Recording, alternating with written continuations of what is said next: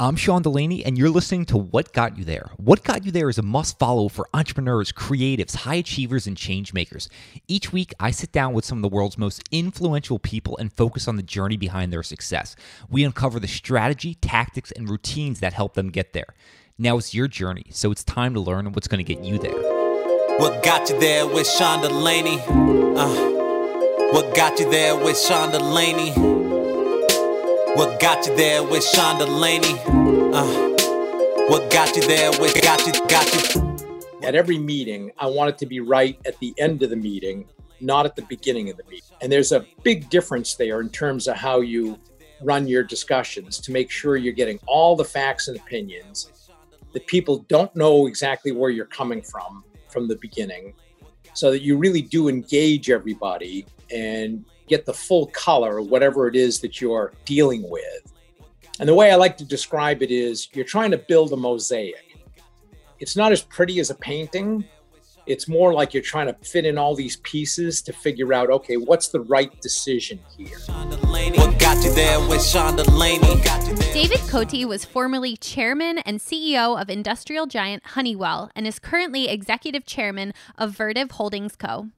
During 16 years as CEO and/or chairman of Honeywell, he grew the company's market capitalization from around $20 billion to nearly $120 billion, delivering returns of 800% and beating the S&P by nearly 2.5 times. Cote was named CEO of the Year by Chief Executive Magazine in 2013 and was recognized as one of the world's best CEOs by Barron's for 5 straight years, 2013 to 2017. On this episode, Dave shares his story of being the first in his family to graduate high school to becoming one of the best CEOs in the world. The life lessons Dave shares are the ones that you will not want to miss. Making change transpire. That's the mission behind the most amazing tasting protein bar brand taking the nutrition industry by storm. That brand, they're MCT Co, and they make the most delicious, keto-friendly, all-natural collagen protein bars. If you're obsessed with the quality of food going into your body like I am, then head out and pick up these amazing bars jammed with 10 grams of collagen protein. They only have 2 to 3 net carbs, no added sugar, and loaded with high-quality MCT oil for the healthy fats from coconuts. Whether you're busy running the kids around from activity to activity, a professional athlete, or just someone looking for a great-tasting convenience snack, do yourself a favor, head to mctco.com and use code WGYT for 20% off your order. Dave, welcome to What Got You There. How are you doing today? Actually, quite well. Things are pretty nice down here in Atlanta. Can't beat that. A good start to the day. And I'm hoping we can start this conversation with a story about a man named Gene Savage and how something he did impacted you. Wow. Okay, well, you've done your research. Yeah. Okay, so if I go back to graduating from high school, I'd say I was very ambitious, but also totally directionless. I had no idea. I knew I wanted to accomplish something, but I had no idea what or how. And I had no money. So I wasn't sure what I would even be good at doing. I just knew that I wanted to accomplish something. Well, that ambition combined with no direction just caused me to just flounder everywhere. I tried I quit school instead of going to college. I quit school for a year coming out of high school and tried to be a mechanic, tried to be a carpenter's apprentice. I enlisted in the Navy, and at the day before I was supposed to swear in, I backed out. And I thought, God, the only thing I seem to be good at is school. So I guess I just better get back to school. So it was like August or so, and I called the admissions office and just said, hey, geez, you let me in last year. Couldn't make it. I'd like to get in for this year. And they said, no, we're not going to do that. If you haven't applied, you're past the application date already. So you can apply now and come in the winter semester in January and do it then. And I thought, God, that sucks, because I got to wait 4 more months to do something that they'd already accepted me for. And the unfairness of it just totally bothered me, at least in my perceived unfairness. So I drove to the school and I went to the director of admissions office because that was the address that was on the stuff that I'd had from UNH. And I thought, okay, I'll give it a University of New Hampshire and I'll give it a try. So I went to the admissions office and introduced myself. And of course, I had jeans, flannel shirt, the long hair that was in vogue then, and asked to see the director of admissions. And she said, well, do you have an appointment? No, I don't.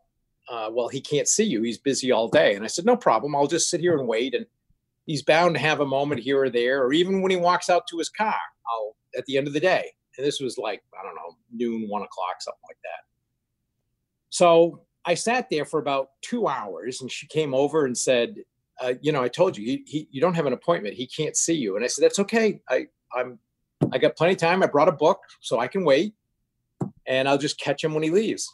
She finally said, you're not leaving, are you? I said, no, really. I'm not trying to be rude. I just want to catch him. So I'm 19 years old at this point, pulling this stuff. And she finally said, came over and said, okay, he'll see you. So I went in, told my story, and he said, geez, you didn't apply in time. However, I understand your point. And if you're able to get your application into me by Friday, this was like a Tuesday or something, and it qualifies, I'll let you in. So I hustled home, filled it out, got it into him by Friday, and he accepted me.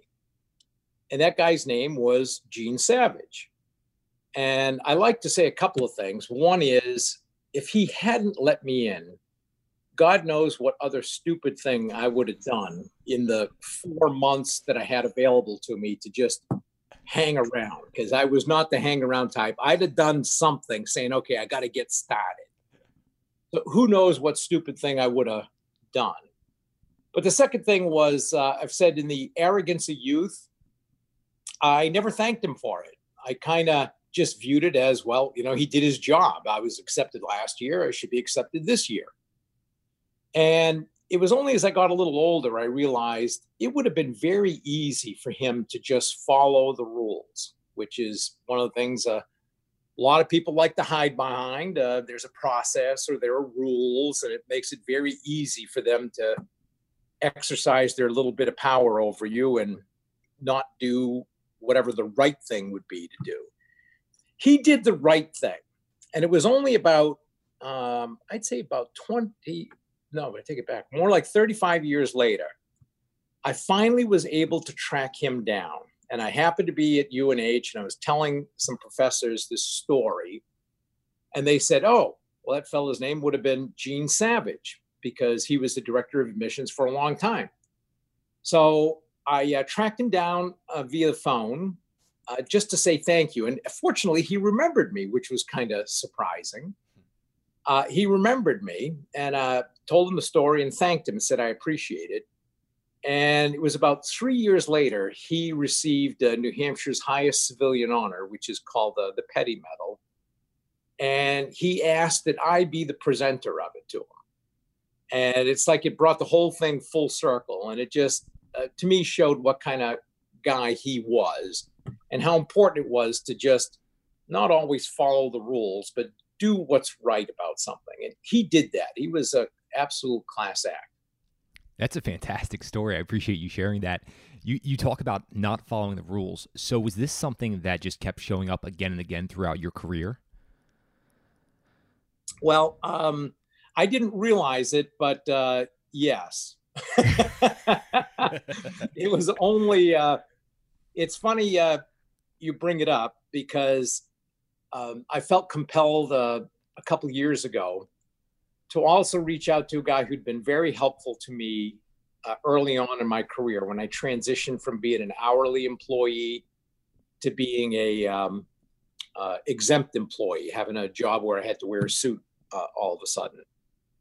And I reached out to him just to say, again, thank you, because I felt like, geez, this is another guy who he really did me a good turn. And I didn't realize how good at the time because he advocated for me, pushed me to go in a certain direction that I wasn't that keen on going. And I thought I need to say thank you. So I tracked him down. It took a while. It took a couple of months, but I tracked him down. And he started laughing because there was this one episode where I was going to go into this training program, but I'd be required to take 4 months of an accounting course first. And again, I was very ambitious because I needed money. I'd gotten married, had children. I just needed money. And I didn't want to wait another 4 months. So I argued with him a bunch of times. He never accepted it and said, no, I'm sorry, you need 6 hours of accounting. You only have 4. So he was going on vacation for a week. And I asked if I could borrow the accounting book. So he said, sure. He gave it to me. And then when he came in a week later on Monday morning, I walked in and said, Bill, I really don't think I need to take this accounting course. And he kind of shook his head and said, Dave, how many times do we have to go over this? You need to take it. That's what the rule is. So I said, all right. And he said, what's different? So I handed him the book. And during the course of the week that he was gone, I had gone through the entire book, done every problem, taken the answer key to show where I'd made mistakes and that I understood what my mistakes were. And I still remember he looked at me incredulous and said, when did you do this? I said, oh, well, I promise you, I didn't use any work time, being my kind of hourly mentality. And he looked at me and said, well, what do you expect me to do with this? And I said, well, I mean, can't you call somebody and just tell them that I've already done it and I know this stuff, so there's no need for me to take the course? And again, it would have been very easy for him to just say, no, it's not the way it works. But instead, he called the guys at corporate and said, hey, got an unusual one for you. And they said, yep, never happened before, but tell you what, we'll send up an exam. And if he passes it, then he doesn't need to take the course. So they sent up the exam. I got a 96.5 on it and kind of showing what big companies were like. The only feedback I got was tell him to study the depreciation rules a bit more. Okay. But I managed to eliminate 4 months of waiting on a course by that week's worth of effort. And we were kind of laughing about it on the phone. And he said, yeah, you never did have a high tolerance for a process that didn't make sense to you. And I thought, yeah, I guess that's right. I never really thought about it much that way. And it's one of the things that I think carried me through my career was just looking at stuff and saying, this makes sense. Or as a college buddy reminded me recently, I had a tendency to say, this is stupid. I don't understand why we do this. This is stupid. And I think that's kind of stuck with me for a long time. Yeah, I'm sure those closest to me are probably going to be listening to this and say, oh, wow, that sounds incredibly remarkable to Sean and very similar there. So it sounds like you and I are wired quite similar. You bring up a really interesting thread, though, just about these little nudges where people essentially end up doing the right thing, even though by the rule book it might not be the correct thing. And it really sparks and changes someone's career. And I've been fortunate I've had some of those. So for anyone listening, make sure you really understand what those little decisions can do for the long term for someone. But I'm wondering about that accounting book. Did you have that plan in the back of your mind when you took it for that week? You thought, you know what? If I just go through this, ace this, they might let me through. Was that your plan? I didn't think about a test. I did think about, okay, I'm going to take this book, and in the ensuing week, I'm going to do the book. So I laid it out. I took it on a Friday, and I laid it out and said, okay, I'm going to do 4 chapters Saturday and Sunday, then 2 chapters a night rest of the week, then 4 chapters Saturday, 3 chapters Sunday. And I'm just going to devote myself to doing this, and I'm going to do every problem, and I'm not going to look at the answer key. I'm going to instead be able to look at the answer key afterwards and show where I made mistakes so that it's clear that I actually did do the work and I do understand it. I never thought about taking an exam. That only kind of dawned on me as I was sitting there talking to Bill, trying to figure out what to do. So a few things that are already popping up. It seems like ambition, bravado, and work ethic. So I'm wondering, when you were younger, did you have any idea what you might end up doing at some point in your life? None. In fact, my mom has always said that whatever job I was on, I tended to be pretty dedicated to getting it done, whatever it was. But I would also say that by the time I ended up going back to school for the second time, up to that point, kind of my teenage years, up to the point I was 22, I've described myself as pretty much of a screw off. Like I said, a lot of ambition, but totally directionless. So I was kind of a screw off, and I used to go to the VF to just drink and play pool with buddies, and I had no idea what I was going to do. And it was only when I had this hourly job at GE working a punch press at night, and I got married, and my wife came home and said she was pregnant and couldn't work anymore. And I realized that my paycheck was enough to get us almost to within $2 of what we were actually spending for rent and everything else. And I had $100 in the bank. So I figured I had 50 weeks to figure out what to do. And we're living in this third floor, unheated, uninsulated apartment in New Hampshire. And I got really scared. I've never been so scared in my life as that time, when I looked at it and said, I thought to myself, my kid's going to die because I'm a screw off. So I quit smoking cigarettes. I started exercising. I got myself back into school while I still worked nights as a way of starting to create a better life for my family. And I still remember taking masking tape and taping up all the windows because the breeze used to come in, and I was afraid that it was going to hurt him and he was going to die or something because I was a screw off. And man, that really galvanized me. You talk about that galvanization process, and I'm wondering, say we were looking at it just before you came to that realization, fast forward a year later, how different of a person did you become in that year? Oh, huge. It's amazing what that year did to me. First of all, I got a 4.0 that year, as opposed to just kind of getting by with a 3.0 or so most of the time I was there. I don't know if I mentioned this, but I'd been told end of my sophomore year, I was called to the assistant dean of students office and told I'd be no longer allowed to live on campus. And I asked why, what had I done? And she said, it's no one big thing. It just seems like wherever you are, there's trouble. You're just a general troublemaker is what it is. And you could tell I'm still a little bit proud of that. I'm not sure exactly what I did, but I guess I'd acquired a certain reputation. And that was kind of my life. And I just didn't really think about it much beyond that. Well, that year really made a difference for me. And I was really surprised because before then, so the only thing I was doing was I was in school. And like everybody else, if I had a paper due on Monday, I was sitting up Sunday night, midnight, kind of trying to write that darn thing out. Well, now that I had no time, I would plan the whole semester. And I would kind of lay out, okay, weekend by weekend, when would I be able to like study for a midterm? When would I have to get a paper done? And I'd find I had papers done 6 weeks before they were due. And I'd be walking in and I'd see some of my buddies and they'd talk about how they were up till 3 a.m. writing their paper. And I was thinking, geez, I've had mine done for 6 weeks. This is much easier. There's a much easier way to run your life. I'm not sweating it. I didn't have to stay up till 3 a.m. So it was a real eye-opening experience for me. And I'd say that year really put me on the course to having a career. Yeah, it certainly sounds like that.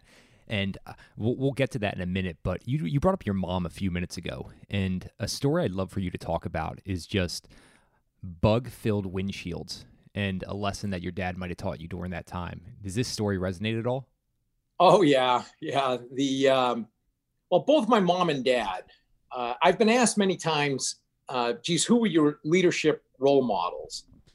And they always expect me to pick some CEO somewhere that was ahead of me. And I always say, my mom and dad were my leadership role models. The values that they taught me as a kid were useful for the rest of my life. And they were not what you would call formally educated. They both had 8th grade educations. My mom had an additional year of secretarial school so she could get a job, but she had 2 days of high school. My dad had 6 months. I was the first in my family to graduate from high school, never mind from college. But and there weren't a lot of professional role models. In fact, none that I can think of in our town. It was a little French-Canadian enclave in New Hampshire, textile mill background. But they were terrific at instilling the right values. And I've been a big believer in this idea of how important it is for parents to instill values. And my mom used to say stuff like, think for yourself all the time. My dad used to say, be a leader, not a follower. And to me, that led to a life of focus on independent thinking. And I'm oftentimes said, independent thinking is a lot more rare than being smart. And there were other values, the one that you mentioned. I can remember I was 12 years old, working in my dad's garage, and it was my job to clean the restrooms and to wash windshields. And this is before the days of squeegees. So you did it by hand with a squirt bottle. And I hated my job. I thought all I do is he pumps the gas, the really good stuff, getting to pump gas, and I have to wash the windshield. So I asked him about it. And he said, well, here's the way you need to think about it, Dave, is our customers can buy gas anywhere. However, they don't always get a clean windshield. If we can give them a really clean windshield that gives them a reason to come here and buy gas, and if they need a repair at some point, then they're more likely to come to me. Same thing with a clean restroom. If the restroom is really clean, it gives them a sense that this is how they're going to treat my car. And I thought, okay, I don't like my job any better, but at least it gives me some sense for it. I also had another big learning from my dad, and this one you could tell still sticks with me. I don't know whether I was 12 or 14 at the time, but we were just sitting on the curb because it was just one of those unbelievably, incredibly slow days. And when I say slow, it means so slow, my dad ran out of stuff for me to clean. There was nothing else left to do. So he actually let me sit down. And we were sitting there, and all of a sudden a customer comes driving in, and my dad jumped up and did his normal cheery greeting for a customer. And the customer just started berating him, absolutely berating him. And my dad was what I would call a tough guy. He was, World War II, wounded in the South Pacific on a Navy ship. So he'd been through a lot. He was a tough guy. And I thought, oh man, he's going to pop him. I can see it coming. There's no way he's going to take this. And he just spent all his time saying, I'm sorry, I'll make it right. I'm really sorry. And he just kept apologizing. And after 5 or 10 minutes of this customer finally leaves. And my dad comes down to sit next to me. And I thought, oh man, I'm not going to say a word here because I don't know what's going on here. I've never seen this before. And he just kind of looked off wistfully into space and said, Dave, sometimes in business and in life, you just need to put your pride in your back pocket. And it just kind of stuck with me at the time. I didn't know a lot about what to read into it, but over time, I've realized how much wisdom there was in how he handled that situation and what he had to say about it. Might not have been the most sophisticated of words, but man, it was awfully true. And that has stuck with me a lot during the course of my life, when there are those times when you realize, don't let your ego get in the way of making the right decision. I think so. Yes, they were both great role models for me. Can you talk about that life lesson? You said this was when you were 12 or 14. I know there was a time when you were at GE with a meeting with Jack Welch where you incorporated this. Can you talk about that? Yeah, it was quite a story. And Jack actually had this in his own book. So it obviously stuck with him too. And I had this new job, and I was responsible for sending out what was called a strategic plan request. So we would send out all these templates, all these forms that needed to be filled in with numbers by every business, 13 businesses or so, and then sent to corporate. I had looked at the previous year and said, geez, we don't do anything with any of this stuff. I don't know why we ask them for all of it. And Jack was on a big anti-bureaucracy thing at the time. So I went to my boss and all my associates in the staff meeting and said, look, it's the time of year where I'm supposed to send this out, as I understand it, but I'm going to recommend we not do it. We shouldn't send it out because it's a bunch of work and we don't do anything with it. Well, I was voted down by everyone there, and they said, no, we're going to use it this year. You need to do it. You need to request it. So I said, okay, well, made my recommendation, and I'm done. So I send it out, and it's like 50 pages of templates that people need to fill out. So fast forward a couple of months, and my buddy is gone. He usually does Jack Welch's board pitches. So now I have to do it in his absence. And I get this call from my secretary saying, Jack Welch wants to speak to you. And I thought, oh, this is like 1986. And I thought, oh, okay, he must want to know how his board pitch is going. So I kind of get my thoughts together, give him a call. And I met him briefly here and there, but I didn't really know him. And he picks up the phone and says, Dave, is it true we asked the medical systems business for what ROI will be in the ultrasound business in 1989? And I'm just standing there on the phone thinking, what the hell is this? Where is this coming from? What is he thinking? And it finally dawned on me, oh, must be associated with a strategic plan request. So I said, yes, I believe we do. And then I no sooner had those words out of my mouth that he came through the phone at me, yelling, cursing, telling me to get up to his office right away with a copy of the request. He wants to see it. So I hustle up to his office. Assistant walks it in, and all of a sudden I hear this, Dave, get in here. So I walk in, and he's sitting there with the head HR guy, also named Jack at the time. And he's just flipping through these pages, pissing himself off. And again, he starts just yelling and cursing at me, asking me, why would I do such a stupid thing? And so I'm sitting there, and it's funny because I'm having a little bit of this out-of-body experience thinking, I can't believe I didn't even want to do this. Now I'm having to defend it.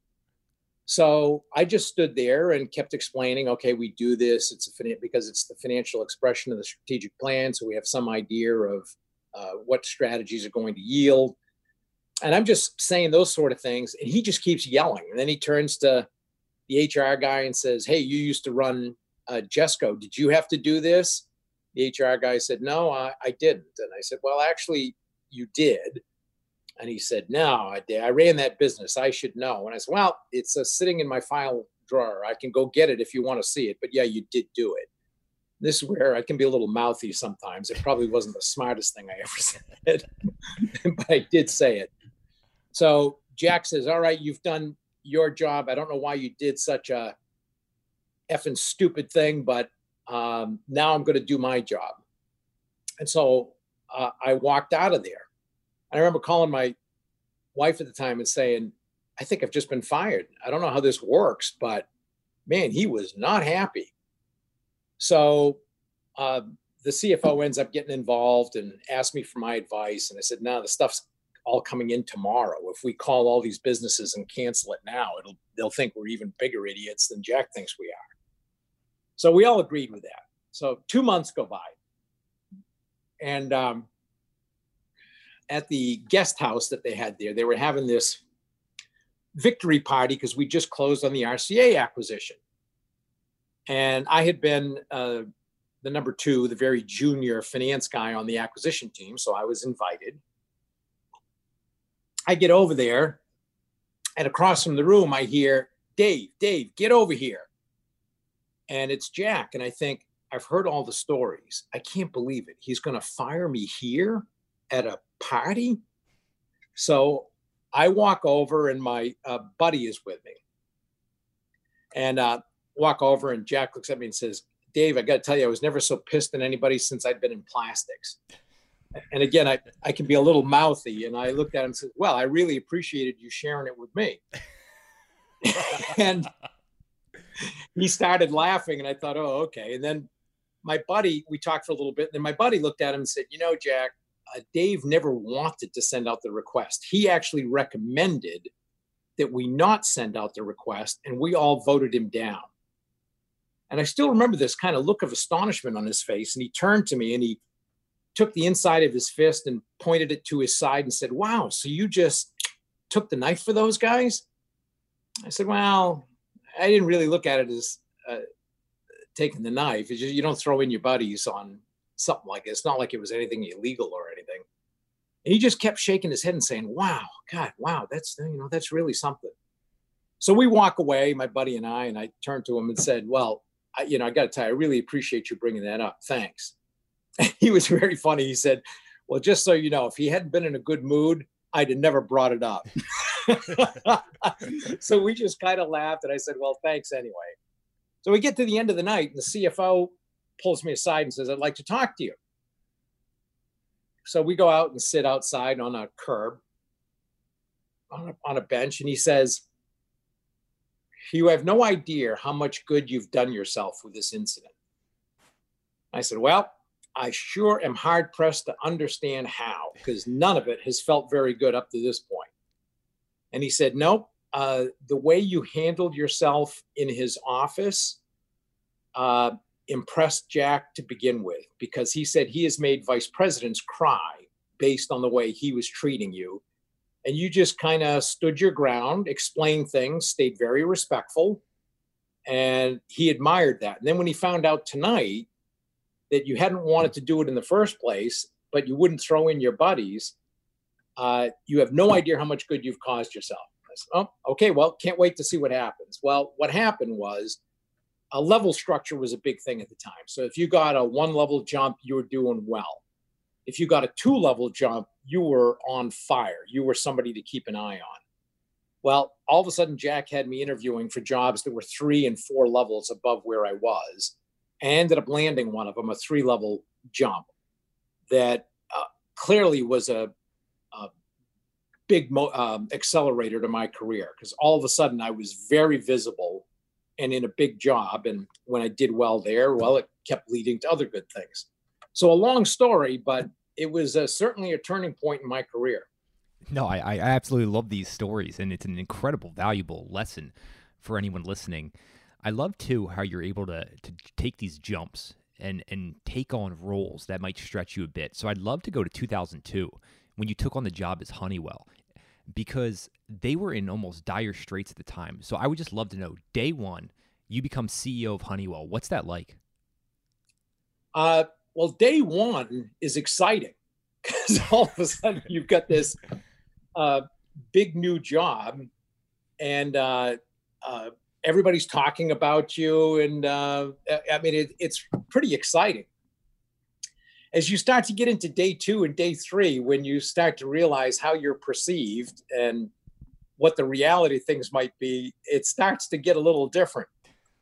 And I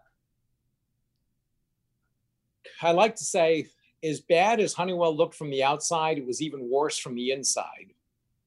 And I didn't realize that at the time.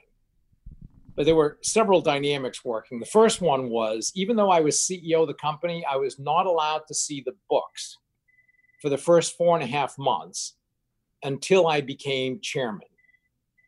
And even when I would ask one of the finance guys, how's the quarter going? They would say, we've been instructed not to answer any of those questions from you. Okay, well, it's just a matter of a few months. I can wait. Well, you end up finding out when you are able to see the books, all of a sudden, man, we are in trouble. We've got a lot of bad business practices, unhealthy accounting practices, huge liabilities in pension, asbestos, environmental, none of which have been addressed or discussed in any way or recognized. And I was having to deal externally with this thought expressed by one reporter on TV and certainly told to me by a number of investors. We're not sure this company can be turned around. And if it can, we don't think this is the guy who can do it because he didn't make it to the first tier in the GE succession race. And he wasn't even the first choice to run Honeywell. So it was, and both of which were true, by the way. So it was a pretty miserable beginning because it was not a good start. I had to take my numbers down twice in the space of 6 weeks. So I looked like I didn't know what I was doing. And quite honestly, I didn't because I had no idea the extent of the problems I was having to deal with. And it was not the most auspicious of starts. I'd love to know then, because you also had to handle extreme adversity in 2008. And coming out of that, I think you made 2,500 millionaires out of GE employees during that time. So you seem to be someone who Honeywell employees. Sorry, yes, Honeywell employees.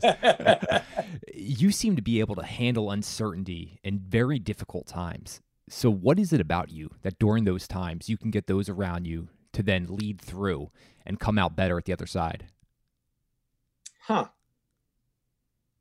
Well, I guess I'm kind of bragging a bit now, but I do think my judgment is pretty good. And I've often said there were 3 essential principles for leadership. The first is the ability to mobilize a large group of people. And it's the most visible. It's the one that people like to relate to. They like a great speech, et cetera. But I also say that's only about 5% of the job. And if you can give a great speech and motivate people, it doesn't mean you're a great leader. It means you're a great orator. There's a big difference between those two. So there's a number of ways to mobilize a group of people. The second big one, though, and where I think makes a difference is you got to have good judgment. You got to be able to pick the right direction. If you mobilize everybody and then you spend 40 years wandering in the desert, you're not a great leader. You've got them working down the wrong path. And that's a significant problem for an organization. And I think that's one of the areas that I do relatively well in. Then the third principle I say leadership is, okay, you've mobilized them, you've picked the right direction. Now, can you get them all moving step by step in that direction? And that's also difficult because there's a tendency for leaders to think, well, I hire good people and delegate. Well, that kind of ignores how large organizations actually work, because you run into this big difference between compliance with words and compliance with intent. There's a big difference between those two, and organizations become very adept at kind of showing compliance. Yeah, we're doing it, but they aren't really doing it. And that's why I spent 500-600 hours a year on planes, just traveling around the world, visiting customers, employees, plants, et cetera, just to kind of find out, are we moving in that direction? So I think I had that kind of capability recognized in the staff that was around me when we went into 2008. And when it came to making decisions, they knew that on all big stuff, I would really do a lot to try to get all the facts and opinions out on the table to make sure that we really understood the problem we were dealing with and were we making the right decision. Because I was always much more focused on, am I making a good decision, than I was with, okay, was I right? And the way I would describe it is, at every meeting, I want it to be right at the end of the meeting, not at the beginning of the meeting. And there's a big difference there in terms of how you run your discussions to make sure you're getting all the facts and opinions, that people don't know exactly where you're coming from the beginning, so that you really do engage everybody and say, get the full color of whatever it is that you're dealing with. And the way I like to describe it is, you're trying to build a mosaic. It's not as pretty as a painting. It's more like you're trying to fit in all these pieces to figure out, okay, what's the right decision here? And I think I had built up some credibility with them by then, that I would do that. And we did. And as you know, we came out of the recession just gangbusters. There's a million different directions I would want to go right now. This is almost like a real life MBA course, even though I know you don't have an MBA, which disproves the necessity of those, of course. You mentioned good judgment, and that's one of your, we'll call them a superhuman skills. How do you You're very kind there. Right. I'm wondering, though, were there certain life experiences or were there something just in you from day one that just allowed you to be a better judge? Well, I guess what I'm going to do is go back to this point earlier about independent thinking. And as you heard me say, independent thinking is a lot more rare than being smart. There's plenty of smart people who do very well in school, go to very good schools, but what they end up being able to do is think like the herd in a very erudite way. And they're able to explain it. They're able to basically convey what the herd is thinking as if it's their own thoughts. But they don't really think for themselves and say, okay, analytically, does this really make sense? Or is there a different way to think about this? And I think just because of the fact that I was encouraged to think that way, my whole family was, from the time we were kids.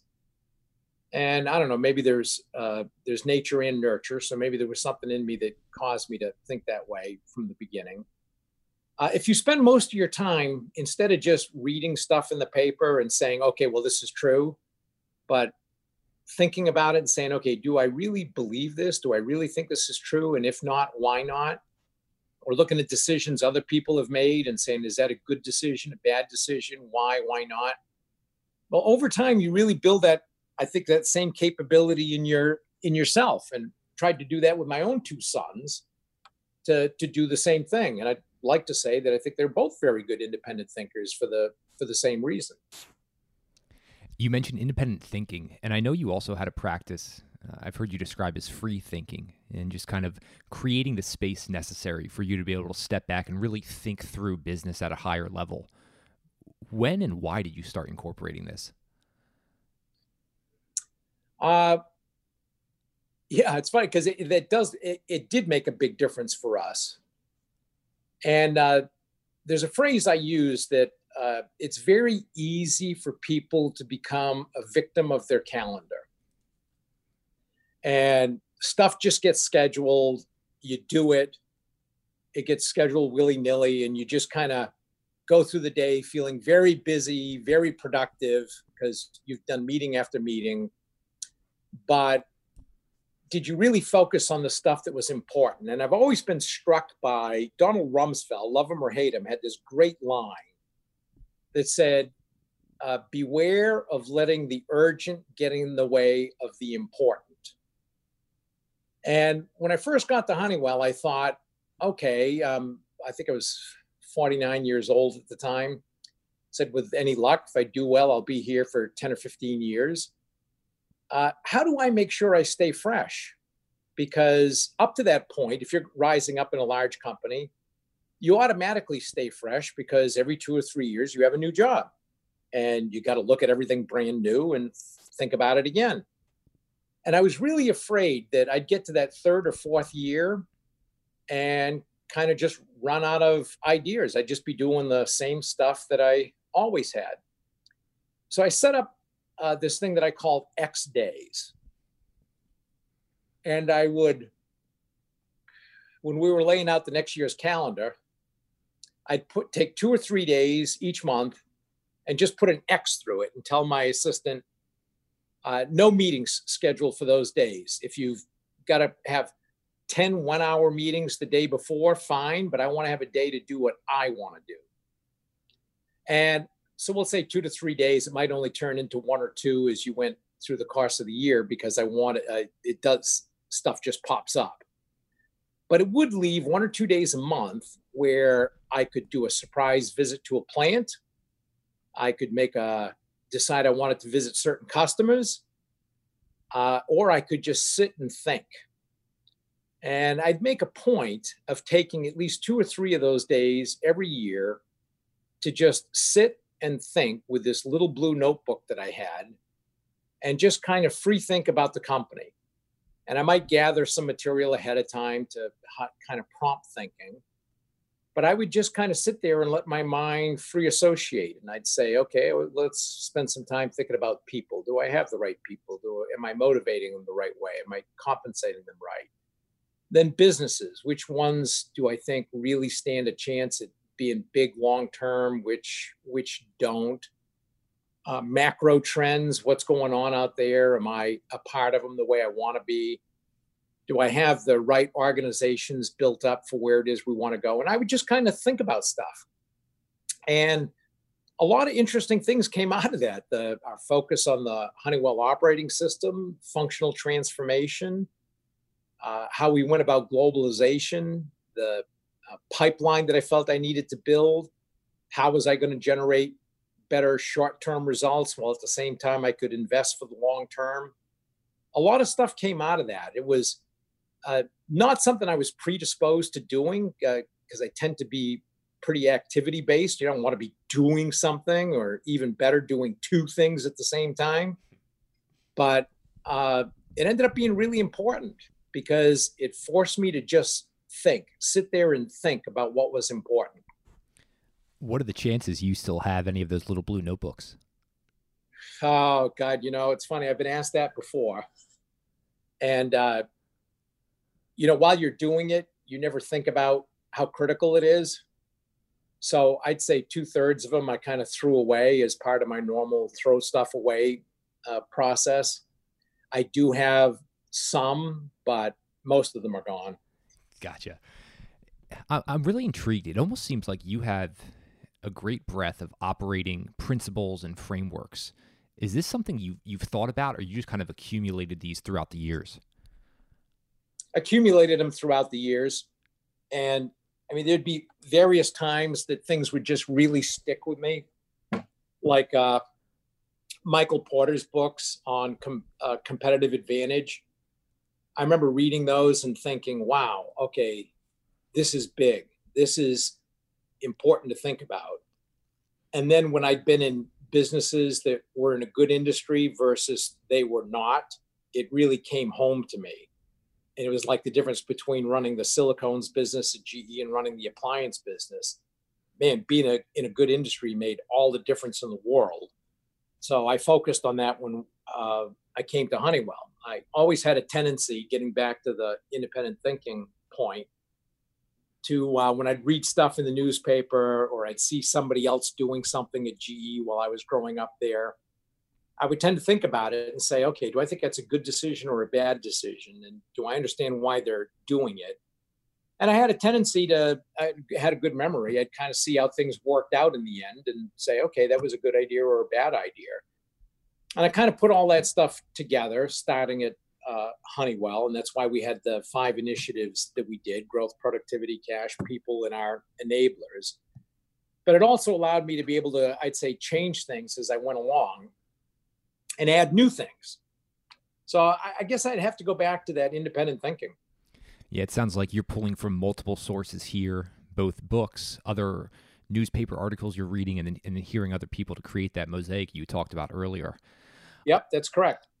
I'd love to hear about just kind of any doubts or questioning your own beliefs here when you're taking on some of these difficult challenges. Oh, absolutely. In fact, I'd say leaders being absolutely sure of their decision is kind of a classic mistake. And the way I've described, this is the difference between, well, let me back up. The way I've described it is in terms of what the organization sees, they have to be absolutely confident that the leader is absolutely confident in their decision, because organizations cannot handle ambiguity. However, as a leader, you should always be looking over your shoulder to say, was I right? And you need to be looking for falsification bias instead of confirmation bias. because we all have a tendency as humans, once we've made a decision, everything you see after that goes, oh, yeah, that supports the decision I made. And it's one of the reasons that I got out into the field as much as I did, to see customers, employees, plants, to get a sense for, okay, is my decision a good one? Are things actually happening the way I think they're happening, or the way I want them to happen, the way I'm being told that they're happening? So I was always searching for that falsification bias. And I would say I was good and bad at it. And in the book, I used the example of the Honeywell operating system, where I would go out there and it absolutely was working. And I was able to see that. And yeah, okay, this was a good decision. Just the opposite happened on implementation of Six Sigma, which I had done just like I'd seen done at GE while I was there. I didn't like the way it was done at GE, but then I went and did the same darn thing at Honeywell. And I ignored all the signs that it wasn't working the way I thought it was.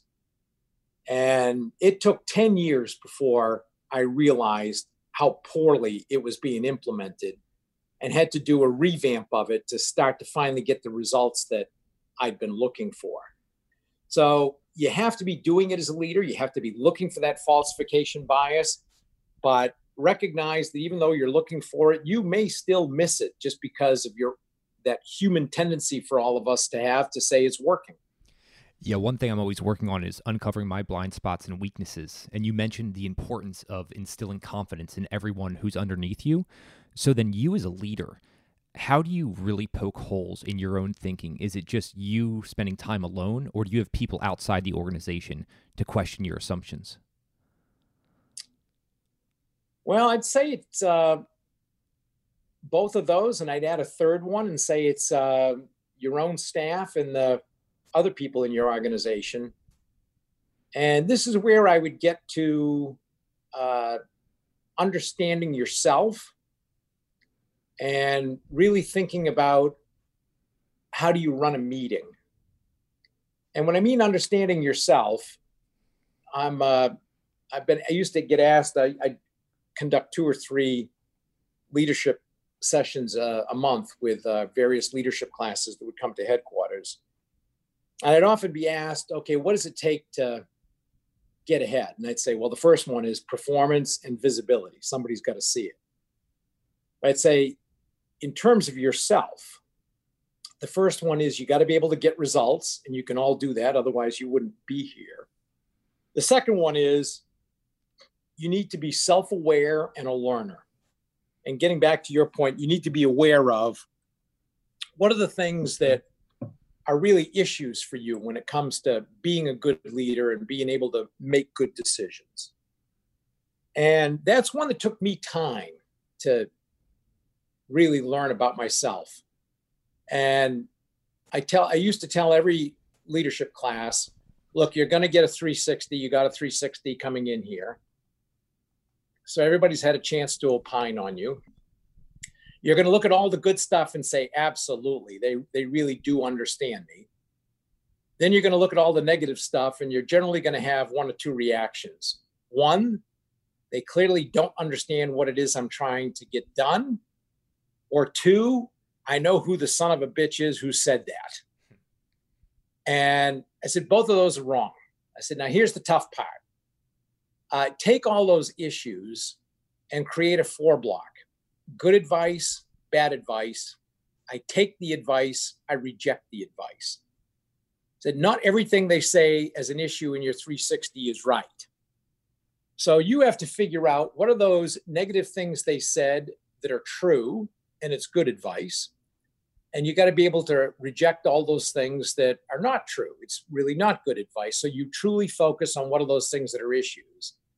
And then you yourself have to figure out what those things are and what are you going to do about them. There's no amount of coaching that's ever going to figure that out.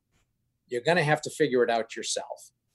And it's painful, but if you don't do it, you're not going to get as far as your capabilities may be able to take you.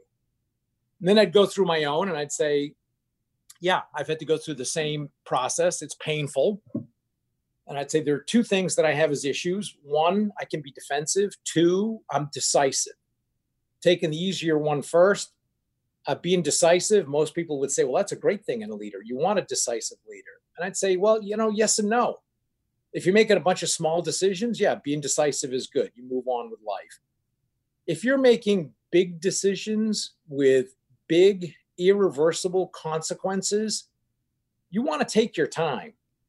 You want to make sure you actually wallow in stuff, agonize over it, really think about it, and don't make the decision until you have to. Because if you're wrong, the consequences are dire. Said, okay, so that's one that I've had to control myself and change the way I do things and make sure that I listen to people around me who might have different views on things.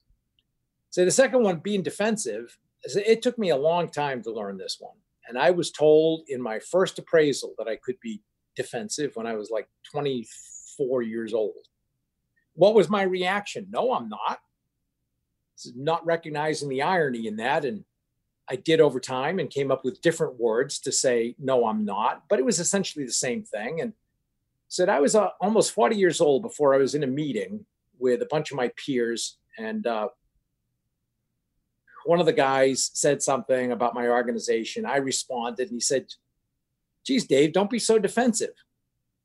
And I thought this was a chance to finally dispel this bad impression that I could be defensive. So I turned to one of my buddies, said, hey, geez, do you think I'm defensive?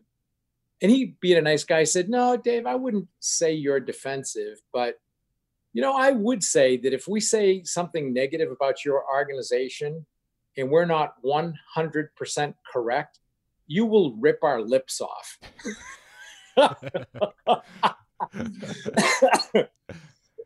Well, as you might imagine, it's 25 years later, that still sticks with me. And I thought, wow, maybe I do need to think about this. And I ended up having to train myself to start to divorce my kind of emotional reaction from objectively what was being said so that I could truly address and determine if something was an issue or not. And if I hadn't addressed that, I do think it would have been a problem over time. And it takes time. You're not as good at it in the beginning as you are at the end. I still have that tendency. It's emotional, so you're never going to get rid of it. But I think I've done a pretty good job of being able to divorce the two and think about, okay, objectively, what's being said here, and do I agree with it or not? Dave, just so you know, I'm absolutely loving this. This is like a crash course in personal growth. So thanks for sharing all this. You seem to be a very clear thinker. And you brought up something a minute ago about making those big, irreversible decisions. And I would love if you could just even go a little bit deeper, just even put yourself in the same state if you're making one of those irreversible decisions. You mentioned you kind of think it through and mull over it. Is there anything specific during the days of you mulling over that you do that you think could help? Yeah. I guess two things. The first one, and again, this is having to know myself, how I ran meetings became very different. And I would make a point, if we were dealing with a big issue, of not letting people what my predispositions were about what a right decision might be. Even though I'd have them, I can't help it. Like I said, I'm the decisive type, so I have a view. I would not let people know what that was, so that you wouldn't immediately get the third, where against you, for you, don't care, just make a decision. And instead, I wanted everybody thinking.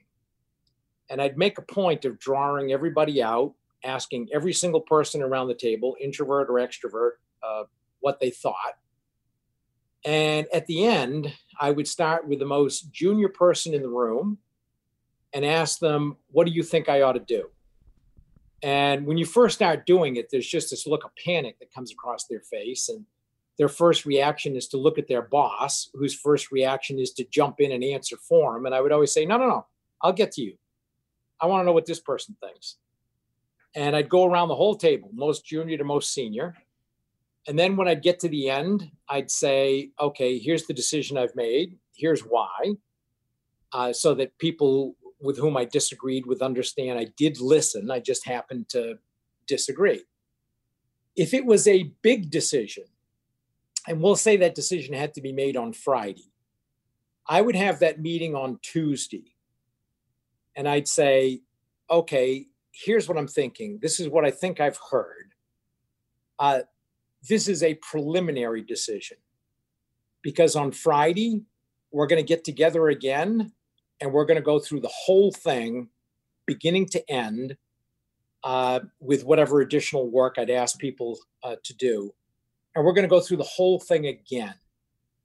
So I'd get everybody together on Friday and they would think, I can't believe we're doing this again. We just went through this 3 days ago.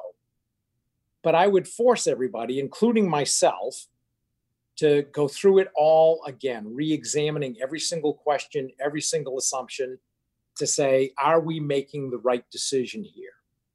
And as a result, and sometimes it would change, oftentimes it would not, but it was a way of making sure that for really consequential decisions, I had devoted the time and effort and introspection required to make sure that we made a good decision. Once again, some incredible, valuable advice. With all of this, though, I'm wondering, what skill or mindset of yours do you just find the most difficult to transfer to even the most talented members of your team?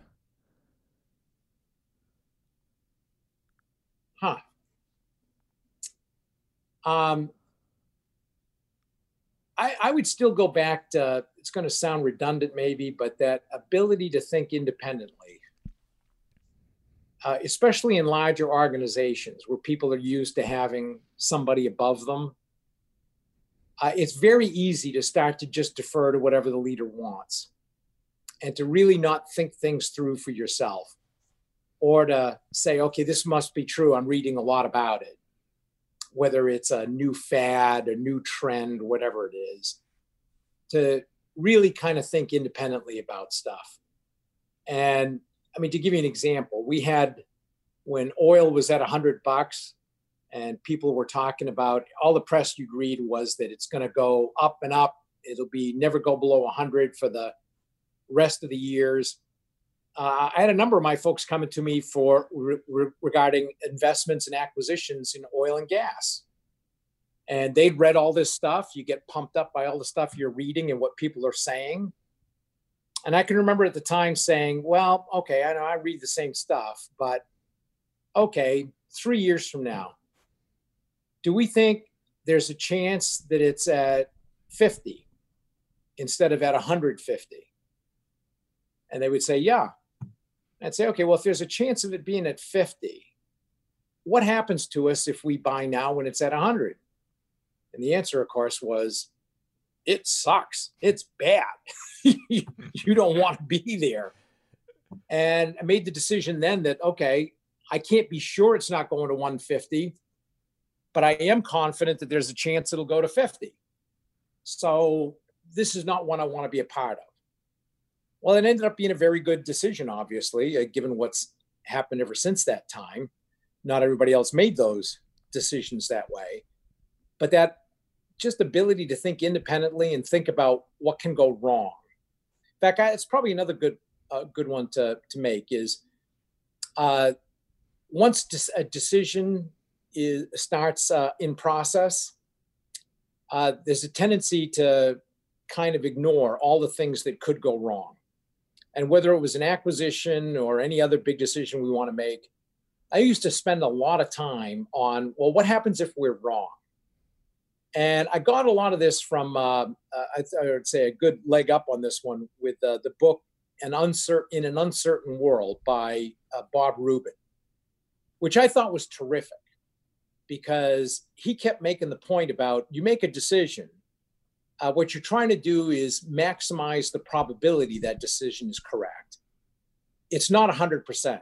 So you need to think about, what if it's wrong? So I used to spend a lot of time thinking about, okay, what if I'm wrong? Everything may look like it's right, but what if it's wrong? And I'd heard once, I thought it was great, is there may only be a 10% chance you're wrong, but if that happens, there's a 100% chance of getting wet. You really need to think about, okay, am I putting myself in a position where I'm really going to get crushed if I'm wrong here? And I think that was another important dynamic that we introduced and that I tried to follow. Who do you admire most in terms of being a fantastic independent thinker?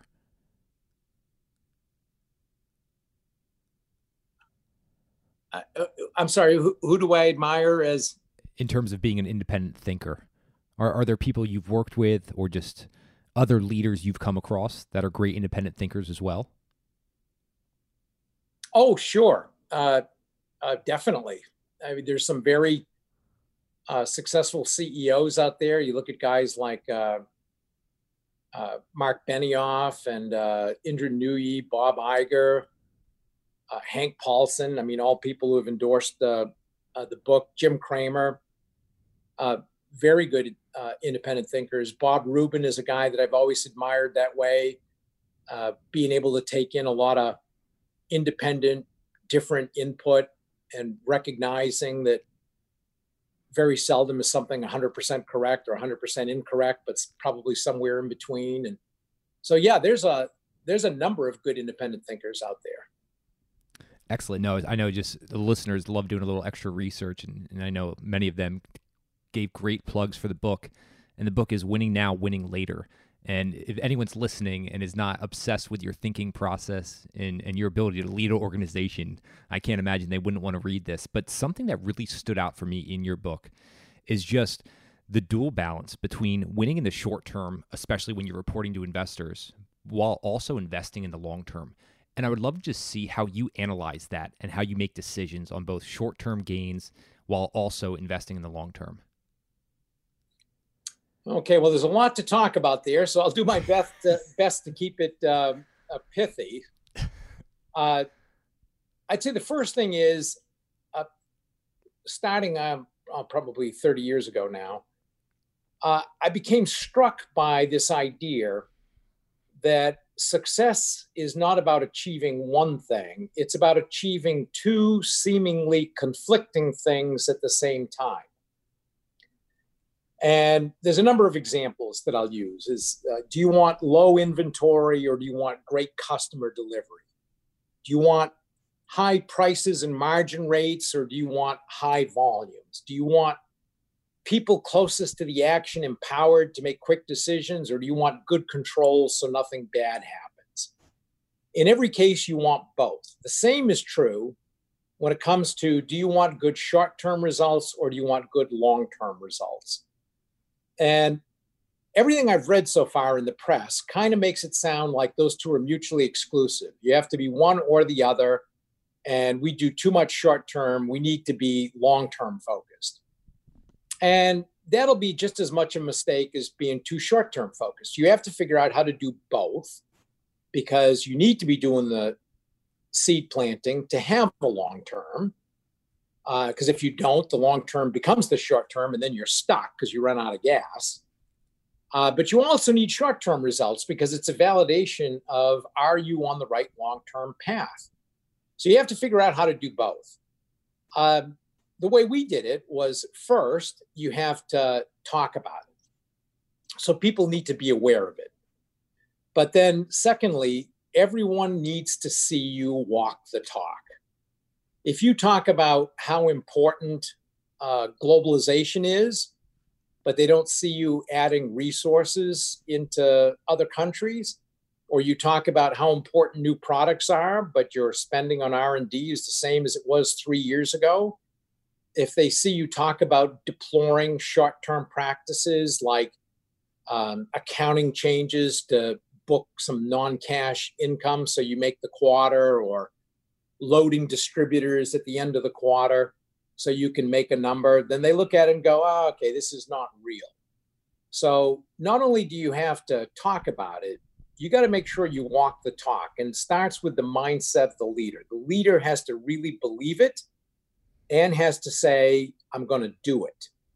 And I think most anybody that was associated with me during my time at Honeywell would say, every time I was ever confronted with, hey, boss, if I'm going to make the quarter, then you need to let me do whatever, I would always say, no, I'd rather you miss it than get there the wrong way.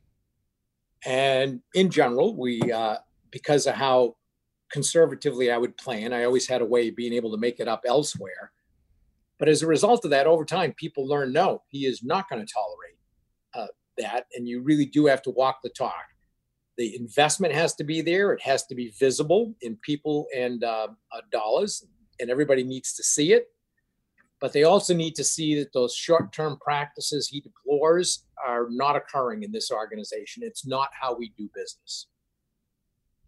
Wow. Once again, just an unbelievable display, both of knowledge, of experience, just all culminating there in that answer. So I know I threw a big one at you, and Jesus, you were just able to handle it so well.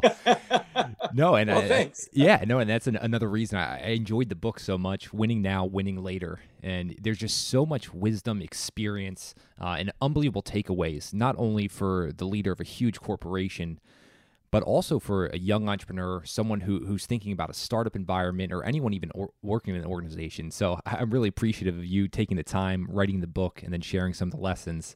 I know we're short on time here. I just have two quick ones. You do such a good job thinking about being a lifelong learner and then balancing the short term with the long term. So for you, just today personally, what are you doing just to kind of view the next few years out so you're happy about your own progress? I'm constantly working on new things. So you probably saw writing this book was quite an experience, as you might imagine, because I'd never done that before. So my curiosity was piqued about how do I do this? Because I always maintain that most business books would make great pamphlets. It's 10 pages, concept, 250 pages of stories that say the same thing. And it's why you can read business books in 30 minutes. And I wanted to do something different. I wanted something where every page, or at least every other page, there would be something that would cause someone to say, oh, wow, I never thought about something that way. Or maybe I need to change what I'm doing. And I really wanted something that 20 years from now would still be useful. So that was certainly, that whole thing was a learning experience.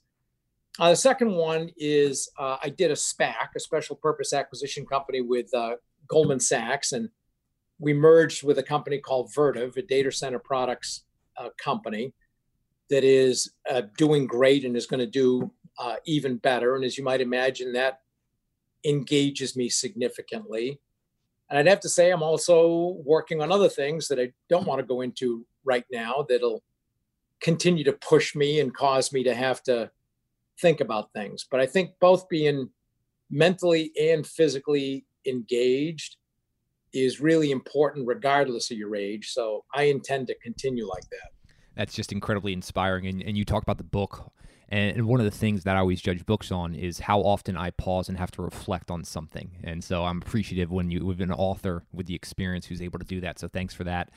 Final one, if you're able to sit down, spend an evening interviewing anyone, dead or alive, but not a family member or a friend, who would it be?